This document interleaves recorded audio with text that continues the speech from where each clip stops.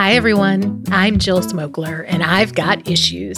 I've got a ton of issues, actually, and I'm pretty sure you do too. And I'm definitely sure we'll both feel better after talking about them. And that's what this podcast is all about. So let's get started. Today, I'm so happy to be talking to my friend, Anna Whiston Donaldson. Anna, unfortunately, knows way too much about the issue of grief after losing her mom at just 18 years old and her son Jack when he was just 12 years old. After his death, Anna went from using her blog to document the everyday little occurrences to grieving her son and facing life without him. She writes with authenticity and grace and humor and publicly speaks on those topics as well. She's also the author of Rare Bird, which is a gift to anyone struggling with their grief.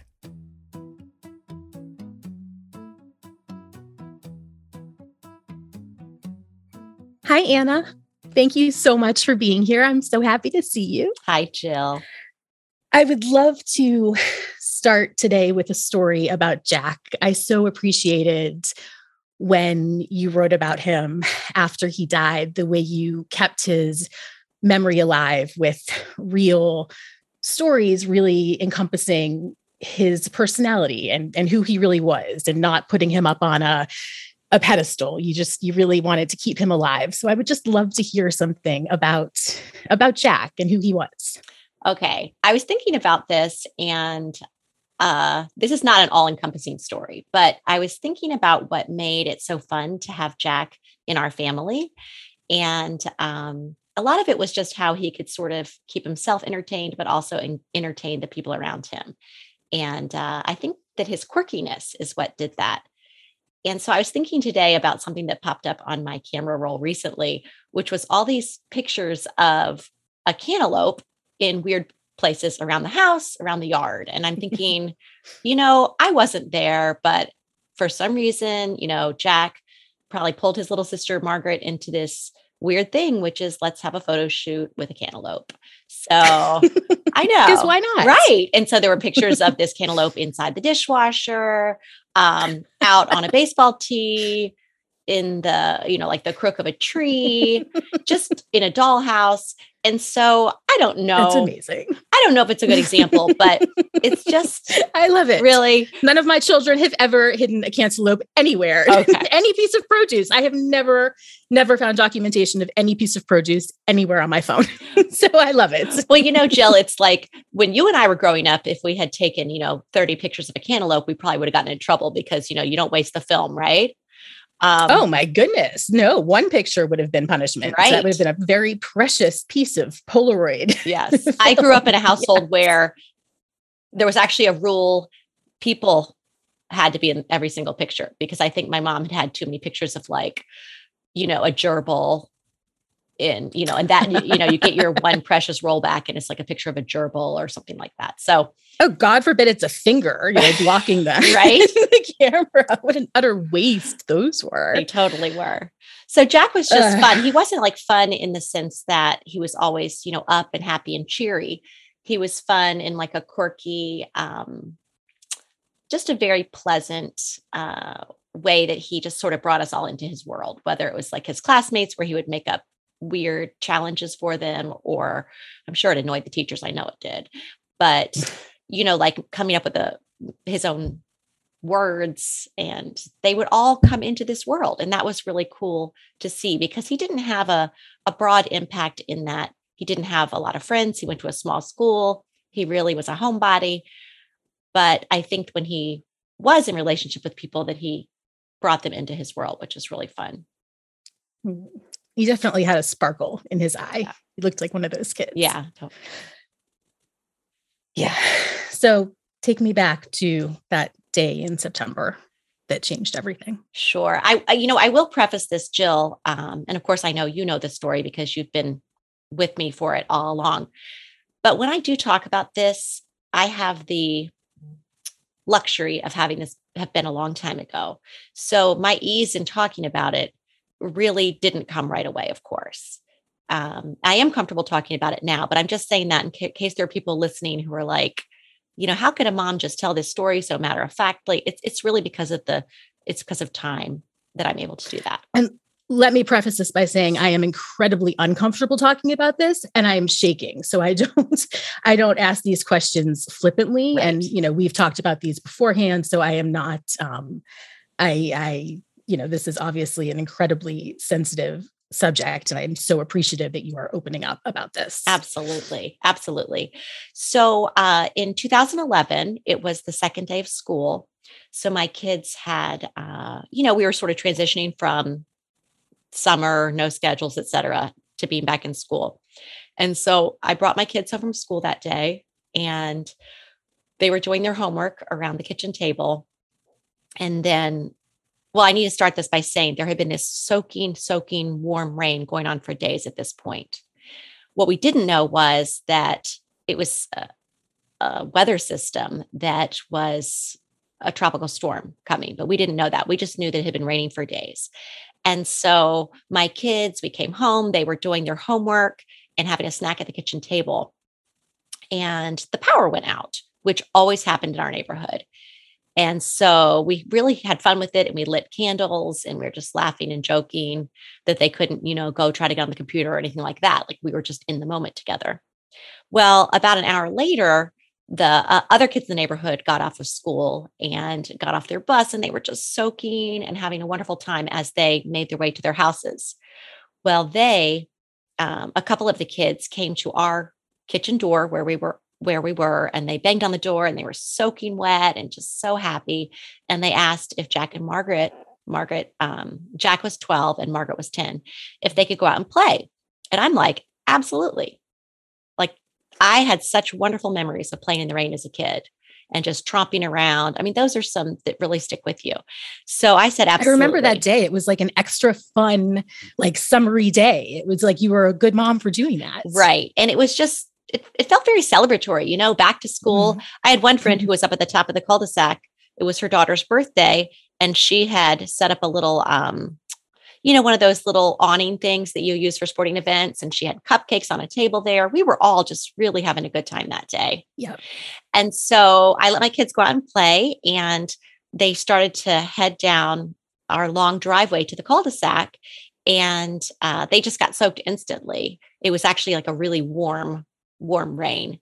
And so my last view I saw of the kids all together was just them laughing. And my son, Jack, just raised his hands up to the sky and just like spun around and was just smiling so big and laughing. And then they made their way down to the cul-de-sac and I could just see them in and out of my view, just splashing and sloshing around and having a good time. And I actually thought, wow, isn't it great that these kids are at this age where they can just like really bond in the neighborhood. I am like out of the rough part of parenting where I have to be on them at every second. It just was a nice moment. And I, relaxed. I opened a magazine. I changed into my comfy clothes from my work clothes and just enjoyed the moment. And then a while later, I heard thunder and I was like, well, we got to go get the kids. Right. So even though I knew they were just down in the cul-de-sac, I decided to take my car because I don't want to get soaking. So I go from my house into my car, nice and dry in my little carport. And I go down the driveway and I don't see the kids. So I'm like, because my kids really stuck tight to that cul-de-sac usually. So I start pulling up the street, a couple houses, like 2 houses, and I see my little 10-year-old Margaret walking towards me. So I pull the car up to her. I roll down the window. Hey, where's Jack? And she climbs in the car, soaking wet, her little Snoopy t-shirt. And she says, he's in so-and-so's backyard, which was a backyard right there. And it was a yard I had never been in before because the people who had lived there had older children, but now a younger family had moved in. And that was one of the kids that they were playing with. So I just stopped the car. I let her stay in there and kind of drip dry. And I went to the backyard where this, where the kids had been playing. And the mom of the house had all of her windows open and she leaned out because, as I said, it was a warm day. And she said, Jack's not down there. And I'm like, yes, he is. Margaret just told me he is. And all this is taking place just quick. So instead of continuing to talk, I just walked down the slope of the backyard. And it was really wild because, as I said, I'd never been in that backyard before. And so I knew in my head that there was our neighborhood creek down there, but it had never crossed my mind that this little, like a little trickle dry creek bed that we usually saw, that it was just like this raging, like river, it felt like. So I see two kids there and not Jack. So I knew that Margaret had just left this yard less than a minute before. And so I just screamed at the kids, "Where's Jack?" And they said, "In the river, in the river." Mm. So they saw it as a river too. And I just saw, white foam and brown muddy water and branches. And I mean, it was just a crazy sight that I saw. And I instantly knew that it was unsurvivable. Of course, the kids didn't know. They were little kids. They thought it was funny. But I instantly knew it wasn't survivable. But I also knew as a mom, I had to do something. And then I was torn because I'm always this person that just sort of like wants to do the right thing. And I'm sometimes too concerned with like looking crazy or whatever. I'm calm in a crisis. But this was like a crisis of just epic proportions. So I just yelled at them, "Look for him, look for him." And I started running up and down the bank and getting tangled in briars, and my flip-flops are falling off. And I didn't really know what to do next. But what I did was I, came back up the hill, yelled for some neighbors, and then I hopped in the car and decided to go looking for him because I just knew for some reason that if I left my neighborhood, that right outside my neighborhood was a place that this creek would go under the road. And for some reason, I knew that's where he was. So I got in the car and Margaret can tell I'm being erratic. And I'm saying, "It's okay, it's okay." When, I wasn't being very believable, of course. And I start pulling outside of my neighborhood just to go to this place. And all the cars are backed up because electricity is out everywhere and traffic is snarled. And it's become this big thing that, I hadn't been aware of just 30 minutes before. And instead of going to that place, because Margaret was starting to freak out, I just turned around and came back into the neighborhood. And, we called 911 and help came, but it was too late. So I just calmly went home to wait with my daughter and with neighbors who were coming. Before that, I had just been in the grass, kneeling and praying and telling people around me to pray. And I did talk to the rescue people when they came, and I was getting so impatient. Those rescue shows where they always tell you, "Calm down." And, and I just wanted to be like, I'm not going to fucking calm down. And so, and I was calm, like almost eerily calm, but it was just very frustrating. And eventually I went back to the house to wait because they told me to. And a couple hours later, we found out that Jack had been found where I thought he was, and that he died. So that just threw us into this horrible reality when your life is just one way, 1 minute, and then, completely changes. It's the worst possible thing in the world. That's it. There's nothing worse.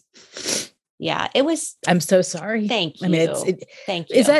Is that the wrong thing to say? Is it the wrong thing to say at the time and then after all these years? Because it's not insincere, but it feels stupid to say. So, Jill, I try to really use my work and use my time to demystify grief. And I try to help equip people to help other people who are grieving, and even help grievers sort of advocate for what they need. And I have run across a few people that don't like the words "I'm so sorry." But honestly, Jill, and I'm no expert at this because I still have those awkward feelings. When it's not my story, when I'm trying to help someone else, I still feel awkward. I still feel at a loss. But that is my go-to, is to say, "I'm so sorry," because honestly, I am so sorry. Exactly. I mean, it's how you feel. It's not. I heard you. There was a conversation. I think it was on Glennon Doyle's podcast, about not saying you can't imagine, because you can. You can imagine as a mother the pain of losing your child is the worst imaginable pain, and it's you don't want to think about it, but Right. that's where you have to go when you want to empathize with someone. So Yes. you can't be sorrier for them, because it's not that you pity them. I mean, it's just that you feel so terrible that they have this burden in their life to bear, and you don't wish that upon anyone. Yeah. So I definitely, I still say I'm so sorry because I just really am. And other things that I say are, I don't have the right words to say, but I'm mhm, here and I'm not going anywhere. You know, there's mhm. some positive things that you can say just to sort of show that you are in it with someone. And I know we're going to talk about Yeah, that a little more later, but yeah. when you say I'm so sorry, Jill, to me, even all these years after Jack dying, I know that you truly are and you wish that this hadn't happened to our awesome son and to our family. Good, good. Well, I'm glad, because that's always been something I wondered. And the way I know you is through blogging, and you kept writing so beautifully throughout this experience, immediately throughout. And I'm wondering if you can just talk about why that was, and what you got through the writing experience, and what the community gave back to you. Sure. I love talking about this because, I mean, maybe it seemed unusual that I just kept blogging. I knew I had to show up to my blog and let people know what had happened to Jack because they'd been following along as I told, little silly stories about my kids and about real life and, the messiness and all that. So I showed up out of sort of an obligation to let people know what was going on. Well, then they were showing up, of course, to support me. And that became a huge lifeline for me. I was writing about what was happening, but then I was getting all this support. And what I was really getting was acknowledgement, right? About this being this terrible, terrible thing that happened. And that, kept me going. I would show up to show that I was not okay, right? But I would show up to show that I was, breathing, functioning, whatever. They would show up to give me support. And it was a beautiful thing. It was a beautiful thing. And as a result, what ended up happening was people were getting a view of grief in real time that you don't often get because a lot of Mhm. times people are like writing books about grief and it's 10 years later. If I were to write a book right now about grief and about Jack, going to heaven, it would be a very different book than what I wrote back then blogging as it was happening. Mhm. And I think there's beauty in both. Mhm. Mhm. Yeah. That And makes sense. yeah. And once I realized that at first it was just to keep me going, right? They would show up, I would write, thinking I was giving something to them, but really they were giving something to me, No, I you that makes know? And sense. then eventually I found out that my words were helping demystify grief. And once I found out that I was somehow helping, then I was all in because to me that is fuel. And so that helped me keep showing up. And now that's what you do. Yeah. Yeah. Yeah. And what about in person? It's one thing to show up online and Yeah. offer support that way, but in person, it's very easy to ask, what can I do? Mhm. But it's a little ambiguous, and it's harder to sort of, how do you make a plan? What are tangible ways that people helped you and can continue to show up in person without being overbearing and annoying? Right, right. Oh, that's such a good question. I will say that with COVID, the past couple of years, it's been really hard for people to support grievers in some of the traditional ways. So when I talk about some things that people have done for us, we have to realize this is pre-COVID. And so people could really show up in person a lot more. And I think we need to remember that that level of grief support in some ways has been, missing the past couple of years. I'm hoping that will, get better. But yeah, the online support was amazing. And even through, real life friends, but through Facebook, text, things like that. But as far as people showing up in a physical way, there's the stuff you think about right away, like the food, people just coming to your house. Will you ever eat like another casserole again? It's funny because the actual, I don't think I ate any of it, right? Yeah, I can imagine that. Yeah. I mean, I had to remind myself to take a sip of water. People don't realize they get completely dehydrated as grievers because they're crying and they're not even having a sip of water. So that is something to remember. It helps if there's someone there saying, take a sip. I was going to say, maybe that's something useful that somebody can do is actually literally remind you to keep drinking water. Yeah. There are ways to be present and to be so helpful. We had people who, flew in from all over to come to this memorial service. It really freaks me out now to think about that, we found out Jack was dead on a Thursday night. And by Monday, we were already having a funeral. It's just crazy to think about now. Because just all of this is happening while we're in complete shock. There was absolutely no preparation for this, but we did, and people had tangible ways that they showed up. It's such a sacrifice for people to take off work and like come across the country and go to a funeral. And even though, and they're not going to get credit for it because you're in such shock that you don't even really know who was there or not. But it's just, there's something about that just is such a sign of support. And I really value that. I think it makes a difference. And so that was something. And of course, people showing up with the tangible needs like food or helping you find clothes for the funeral. I remember when my mom died that, I had glasses and my mom died suddenly and my glasses snapped in half. And I just had a friend come and take my broken glasses and go to the optometrist, pick me out some frames, get those lenses, put in and brought them back to me because there was no contact lenses. Wow. Yeah. No contact lenses when I'm crying so much. Right. So that's impressive that at 18, a friend knew to do that, to take care of something that simple, but that's really impressive. Isn't that almost shocking? Yes. Yes, I want to be that level. I want to be that level of compassionate.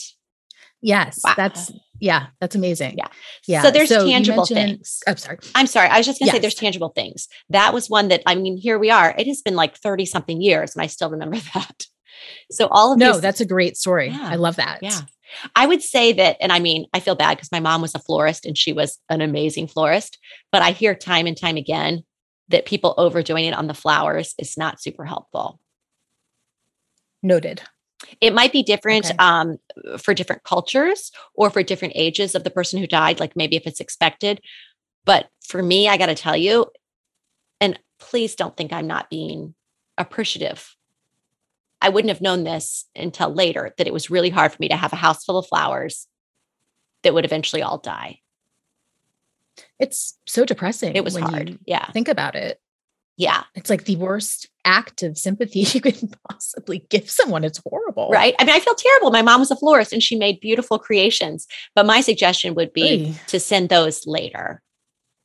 Mm-hmm. Do it. Just send it later. Okay. Other tangible needs, we had somebody, he put his lawnmower in the car and just came over to our house and just mowed our lawn. Wonderful. Yeah. And Jack was our lawnmower at the time. He had just turned 12. And so that was like a big rite of passage. And so this guy just took care of it. He was a very good friend without even asking, without, expecting to be thanked. But also, when you are newly grieving, sometimes you feel very exposed. Mm-hmm. So the act of my husband having to go out there and mow the grass, or me going out there and having to mow the grass, you just feel like such an alien and such a weirdo, and just, you feel exposed. And so that allowed us to not have to sort of be out there exposed as the grieving parents mowing the lawn. So that was really helpful. Other people helped by offering to take our daughter places in those first few days, because children grieve differently and they need breaks from it, and they need to see some normalcy. I will say that not everything you do to help is going to be helpful. And some things are going to fall flat. My daughter, who was terrified, who was playing with her brother and then he's dead, she needed a level of care that could only come from people who knew her very well. And so she only felt safe, going to Michael's to make a t-shirt or going to the park. She needed people she knew very well and trusted. Mm-hmm.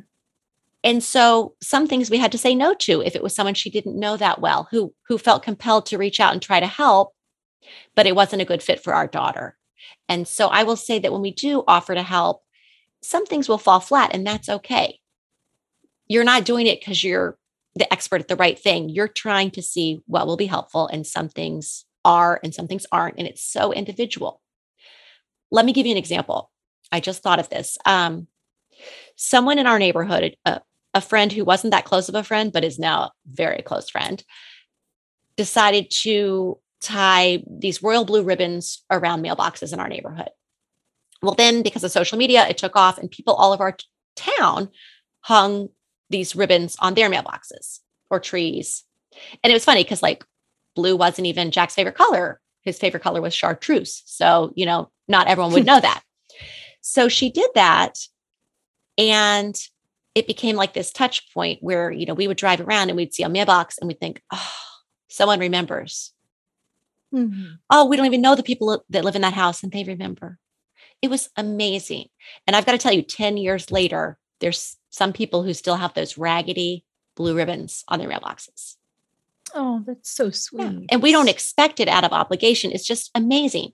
Well, I say this not to complicate things too much, but I know of a girl whose dad died suddenly. She was a young teen, and her neighborhood did something very similar with orange ribbons, and she felt too exposed. So something that might be very helpful to one person would not be as helpful to another. And I know that's hard to hear, but that's definitely my experience. And so I think that asking if there's anything you need is not super helpful because there's no way the griever can even formulate a thought. But what could be helpful is, hey, some of us are thinking about doing X, Y, and Z in honor of your loved one. How does that sound to you? Do you think that would have sounded like a good idea to you before it was done? That's a great question because I was like, blah, blah, blah, blah, blah. I don't even know what I don't even know if I could formulate a thought, but I think yes. Mm-hmm. Or once it's been done, hey, I was wondering how you feel about. Right. Before it gets blown out on a massive scale. At this time, I worked at a bookstore and a woman came into the bookstore and she was just ready to talk to me. And she said, I see these blue ribbons all over Vienna and I just want people to take them down. I bet that reminds you every day that Jack died. So she was. As if you need reminding? Exactly. So she was really concerned. And what I told her was, to our family, it feels like a hug every time. So there's no one size fits all. And sometimes it's messy. But you know what? When someone has tried to care for us, I really feel like the intention comes through. If the intention is for somehow them to make it all about themselves and their pain, and they feel terrible because their dog died, so they know exactly how I feel because my son died, that doesn't feel very good. Yeah. But there's a lot of grace in the missteps as long as the intention feels pure. And that's a beautiful thing. It does come through.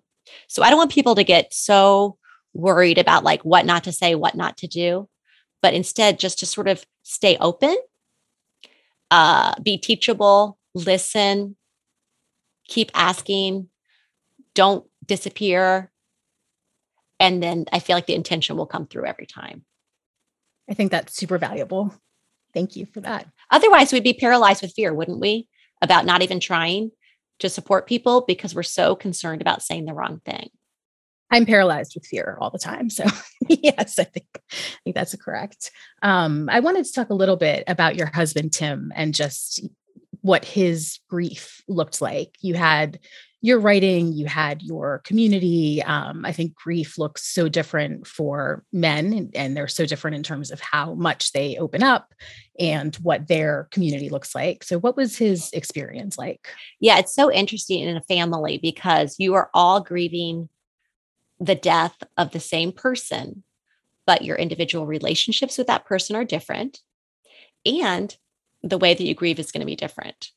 I feel like having had my mom die more than 20 years before this, which was horrible, I feel like it already clued me in to the fact that people are going to grieve differently because my dad grieved differently, my brother, my sister, and I did. And so I think I already knew that, which is awesome because otherwise I think I would have just really had a hard time with the way my husband and I were reacting to Jack's death. So anyway, I'm glad I already knew that. And it allowed me to show him a lot of grace and vice versa. You know, like he never said, why are you writing about all this stuff on the internet?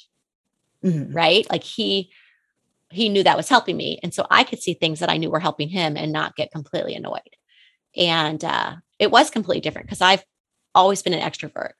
And yet I pulled very, very inward in a one-on-one, way about this. In other words, I still had my internet stuff, but then I was alone a lot. I pulled very inward. I was very introspective. I wanted to know what heaven was like because, I barely even let Jack go to a sleepover, right? But I need to know what heaven's like because he's there. And I mean, if anybody had a near-death experience, I want to know about it. I want to read about it. Well, that did not interest my husband at all. My husband really responded well to people inviting us out to do things. If there was a party, he was there. If there was some sort of gathering, he was there. And he went from being a very introverted person who had maybe one or two good friends at the time to sort of having a much wider social circle. There were so many people in our town, right? Surprising, right? That's a really interesting reaction. Yeah. I don't relate to that at all. Me either. But it felt so good for him. And so we don't talk a lot, like we've never talked a lot. But what I got from that was he wanted to be busy and doing. He wanted a distraction. And this provided him with a distraction. And then it also gave him good friends in the process. I did not want a distraction. That makes sense. I wanted to be in it. I wanted to feel my pain, process it, think about it. And I only wanted people around me who were willing to, they didn't have to talk about it, but just sort of like acknowledge it and be there. He could actually get a break from it, and he enjoyed that break. It didn't really mean he was running away from his grief. And I think that if I hadn't already had gone through grief before, I think I would have thought he was running away from it, but it gave him a break. So, here we are just a few months after Jack dies and he's at a Mardi Gras party and he's doing this and doing that. And I think in my book, I talk about how like he went over to a new friend in the neighborhood's house and they made sausages together. I'm like, who makes sausage? Like that's what? Was that hard to see? Were you resentful about that? Not really. Not really. And that was because of the gift of already having some perspective. And I'm really glad that I wasn't super mad about it because I just wasn't. And you already have enough working against you as a couple because you are just so destroyed. Yeah. And I also wanted to show him grace because he showed me grace. I'm the one that let our kids go out and play that day. Oof. He showed me grace. He never once brought it up again in an argument. He never threw it in my face. And anyway, I showed him grace and he showed me grace. And we just really approached our grief completely differently. And we didn't grieve a lot together. Like we didn't talk about our pain a lot together. We did start going to a therapist like every 2 weeks in the beginning. And it was just sort of a check-in. Okay, what are we going to do about Christmas? What are we going to do about Jack's birthday? Like it was just like a forced conversation. And, I'm a huge believer in therapy. And I think that helped us talk because we're not big talkers with each other. And another thing, that really helped us was my blog. Okay. Because some stuff felt too intimate to talk to him about, yet I would write about it. You were very honest on your blog. Right. But then he would read it and know where I was, like emotionally. Mm-hmm. I'm sure that sounds weird, but that's, so I knew he would read it. And that's a nice gateway to communicate. It was a nice gateway. It was. So those are some ways that we grieved differently. Even today, he is still more social than I am. And I'm still more inward than I used to be, because grief changes you. I'm sure it does. I think the most fascinating thing I've heard you say is that you don't ruminate on Jack's death, which I would love to end the conversation by just asking you how, because I think that would be so, I just would love to know how you do that, and just to not obsess and ruminate all the time and not get wrapped up in that, because I do that with the tiniest things, never mind the largest thing of all. Jill, I ruminate over tons of things in life. Like, oh my gosh, where to have a kid go to school. And I will like have insomnia about it. And I will make lists and go crazy over the tiniest details. So I'm saying that just to say that I too get really, really, really wrapped up about the little things. And it has been amazing that I do not ruminate over the details of Jack's death. To me, that comes from outside of myself. That comes from God. It comes from knowing that when people die, that they are free from pain and suffering.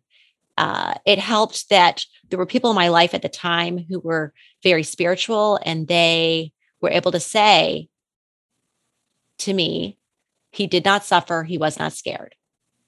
Mm-hmm. What more does a mother need to know? Mm-hmm. Right?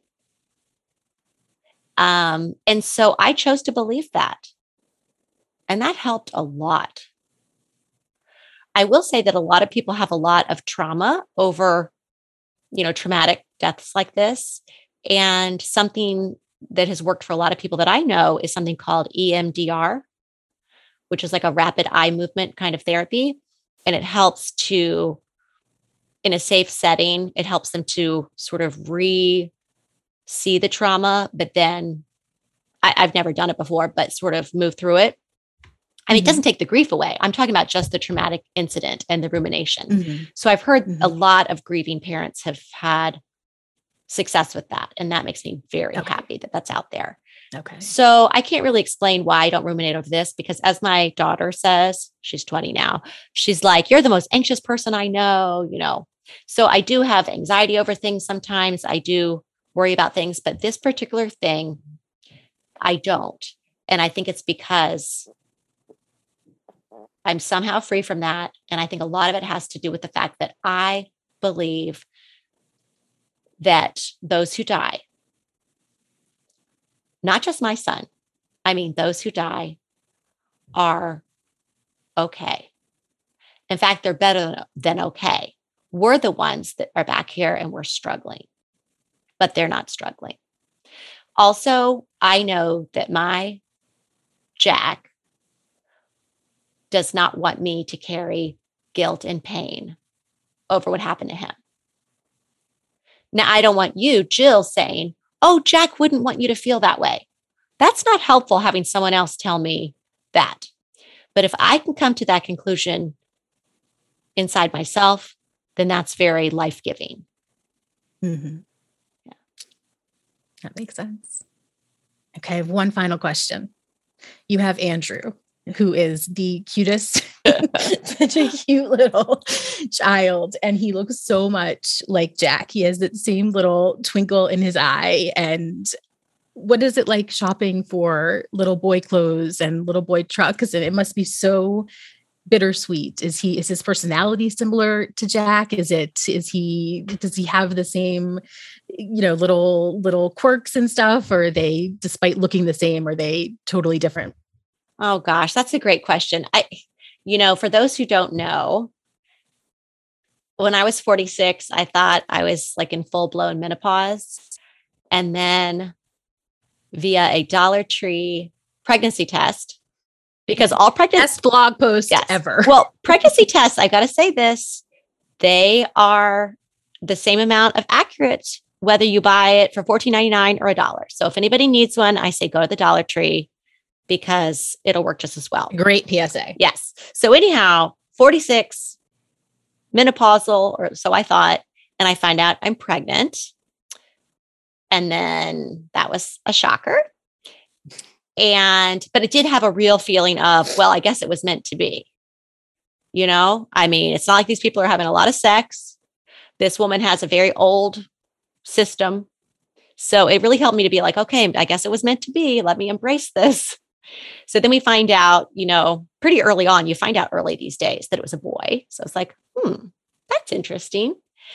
And then, of course, when he shot out in April of 2016, he looked exactly like his brother, which was interesting and wild and cool. So it's been quite an interesting road. You know, I am 52.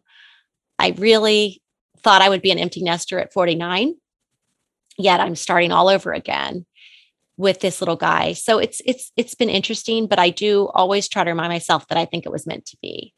For me, it really helps to think that I am not in control and that I don't have to be in control of everything. It's very, I don't know, that relieves me. Anyway, so we have a little Andrew, and he does not look exactly like Jack now, but the genes are strong, you know, and it's been pretty amazing. And I don't like the idea of, you know, I wrote about this early on. I'm like, he does not replace Jack. That is too much of a burden on this little guy, right? I would never wish that upon a child.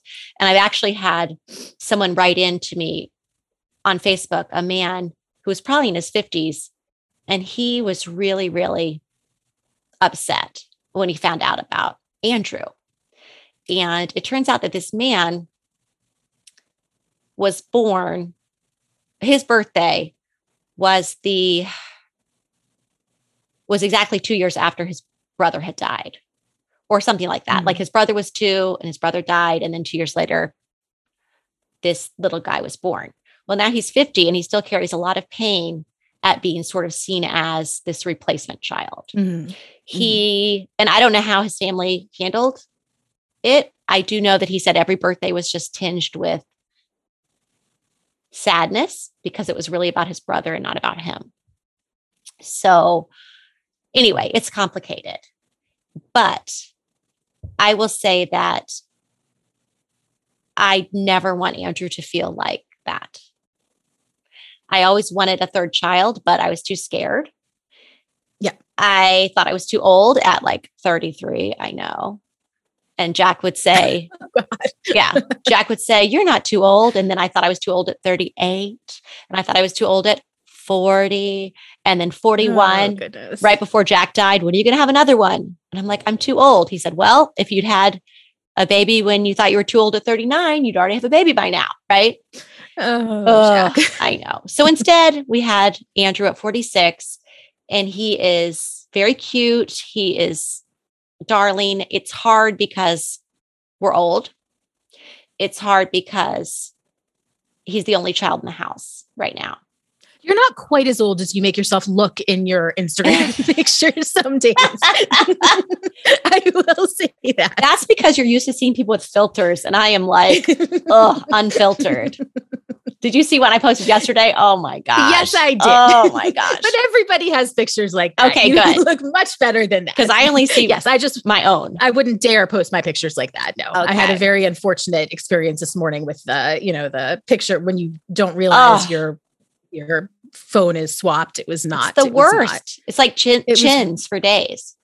It was chins for days, and it was first thing in the morning, and it's just not what you need for your self-esteem early in the morning. It just set the whole day on a sad tone. Oh, I can so relate. But anyway, so it's been a challenge, but my goal is to not ever make him feel less than, or more than. What I mean by that is, and I'm just thinking about this off the top of my head, I don't want him to think that he came here to save this family from grief. Right. Like, why would you? I can't put that on a kid, right? Yeah, it's way too much pressure. I think it helps that I did want a third child, but never enough to actually do anything about it. So I can honestly say to him, like, I can be very truthful in that. Another thing is, kids are not responsible for our happiness. And we're not supposed to make them think that they are, because it's not healthy. They're not here to parent us or to save us. Now, all that aside, I will tell you, you asked me about like shopping for little boy clothes and stuff. After Jack died, there were so many minefields that were so painful to navigate. Like the grocery store is one that you hear grievers talk about the most, because like you walk down the aisle and you don't need to buy pickles anymore, or you don't need to buy Reese's Puffs or whatever it was that your loved one loved. And before you know it, you are just weeping in the grocery store, fleeing, leaving carts full of groceries. Like it is so hard. Target can be like that too. I would walk through boys sections. I don't shop that much. I pretty much only go to a thrift store, but at my thrift store, that was really hard. I'd be like, oh, I used to always buy, Jack's uniform pants there, or I won't need that toy anymore. These are things that naturally happen as kids get older and you get nostalgic for these things. But this was much more than that, because it was this abject grief. And I will say that now it's fun for me to buy little boy clothes again, to get the best deal on that game at the thrift store and like wipe the scunge off of it and bring it home to play with Andrew. So it's been very redeeming, but I don't want to put all that pressure on him, because he's not here to heal me. You know what I mean? Yeah. He's just here to play with the de-scunged game that you thrifted. Yes. And hello, COVID and being the only kid in the house, I am basically like, I'm his main playmate. And that has been, oh my goodness. Like, it's one thing having a kid 17 and 19 years later, but it is another when you're in the middle of a pandemic and you are their playmate. It has been interesting. That is a layer of exhaustion that I am just not equipped for at this point in my life. There is a reason. Well, there are many reasons why I'm not with child right now, but yes, I could not. Yes. I want kudos is all I'm saying. Like I want some sort of extra credit for this. I think every single person who listens to this is applauding you for a plethora of reasons, but yes, for surviving a pandemic with a young child. Yeah, that's definitely tops it. Well, Anna, thank you so much. I'm so happy you were here. It was lovely to see you. And I'm so grateful that you gave us this time and me this time. It is always great to see your face. It's great to hear your voice. I'm so glad that you're putting yourself out here again. And I'm here for it 1,000,000%. And I just want to say I appreciate the fact that you were willing to just jump in and talk about grief, because none of us, right? None of us gets out of here without grieving. And so it really helps to sort of get it out there, to show that people need acknowledgement. I think that's the key, because when grief goes unacknowledged, that's when our pain just grows and grows, and we just dig into our pain and stay there forever. So thank you for just like putting it out there. Thank you. Thank you. Thank you. Thank you. Thanks so much for listening today, and come back next week for another issue. She's Got Issues is produced by Kristen Kelbley, Gwen Sound, Kira Shine, and me, Jill Smokler. Please do us a favor and rate and review the podcast, and tell a friend, because she's got issues too.